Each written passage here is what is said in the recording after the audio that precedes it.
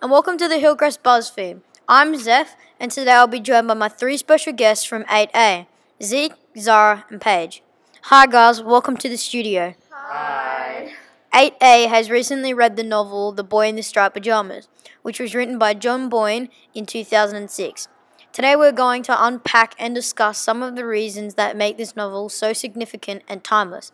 Zara, for those listeners who perhaps haven't read or heard of The Boy in the Striped Pajamas, could you give us a brief overview of what the novel is about?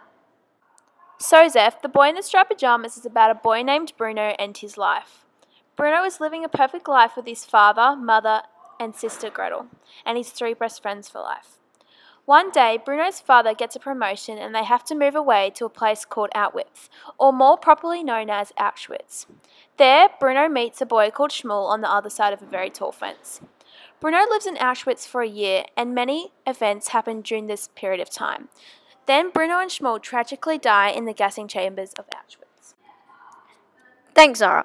Paige, I know in grade 8 this term, you've been observing the fact that this novel really explores what we call timeless moral lessons. Can you describe what is meant by that?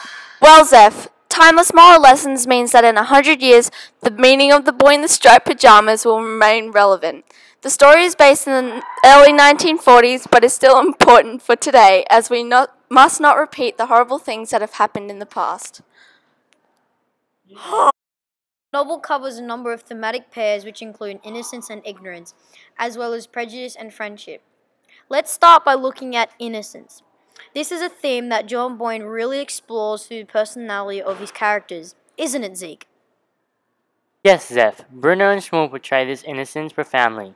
Towards the end of the novel, Bruno and Schmuel die a horrifying death in the gassing chambers, but for some reason other than being at the wrong place at the wrong time. Thanks, Zeke. It is it the innocence that allows the friendship between Bruno and Schmuel to blossom. Zeke, can you explain the importance of the boys' innocence and helping to create their friendship? Yes, Zeph. The importance of innocence to make a friendship blossom is imperative. I never see the people after they've gone on a march, is a quote that shows this. When Bruno and Schmuel are both wondering where people go after a march, they both have something they could relate to, which is not knowing something.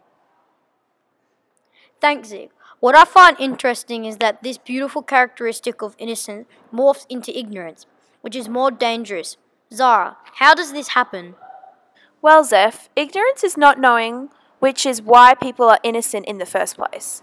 The connection between ignorance and innocence is that ignorance leads to innocence by the lack of knowledge leading to be put in the wrong place when you haven't done anything wrong. Thanks for sharing, Zara.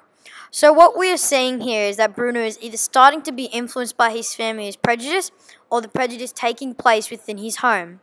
Is there a particular character who really personifies this prejudice for you, Paige? Firstly, I believe that Bruno is learning to be prejudiced from his family. Bruno's father really stands out when it comes to being prejudiced. "They're not people at all," is a line in the novel said by the father about the people at the Auschwitz concentration camp. This shows that father wants Bruno to think that those people are bad no matter what. For sharing, Paige. We really see that it is through these negative themes of ignorance and prejudice that the timeless moral lessons are really brought to take the fore. Can you share with us what lessons you were able to take away after reading the book, Zeke? The main lesson that I took away from this novel is not to let something like the Holocaust happen again. If something similar happened again, families would be devastated, lives would be ruined, nations would fall apart, and fear would rule. I think we can all agree that The Boy in the Striped Pajamas leaves a profound impact on its readers. Thank you so much for joining me today. It's been a pleasure.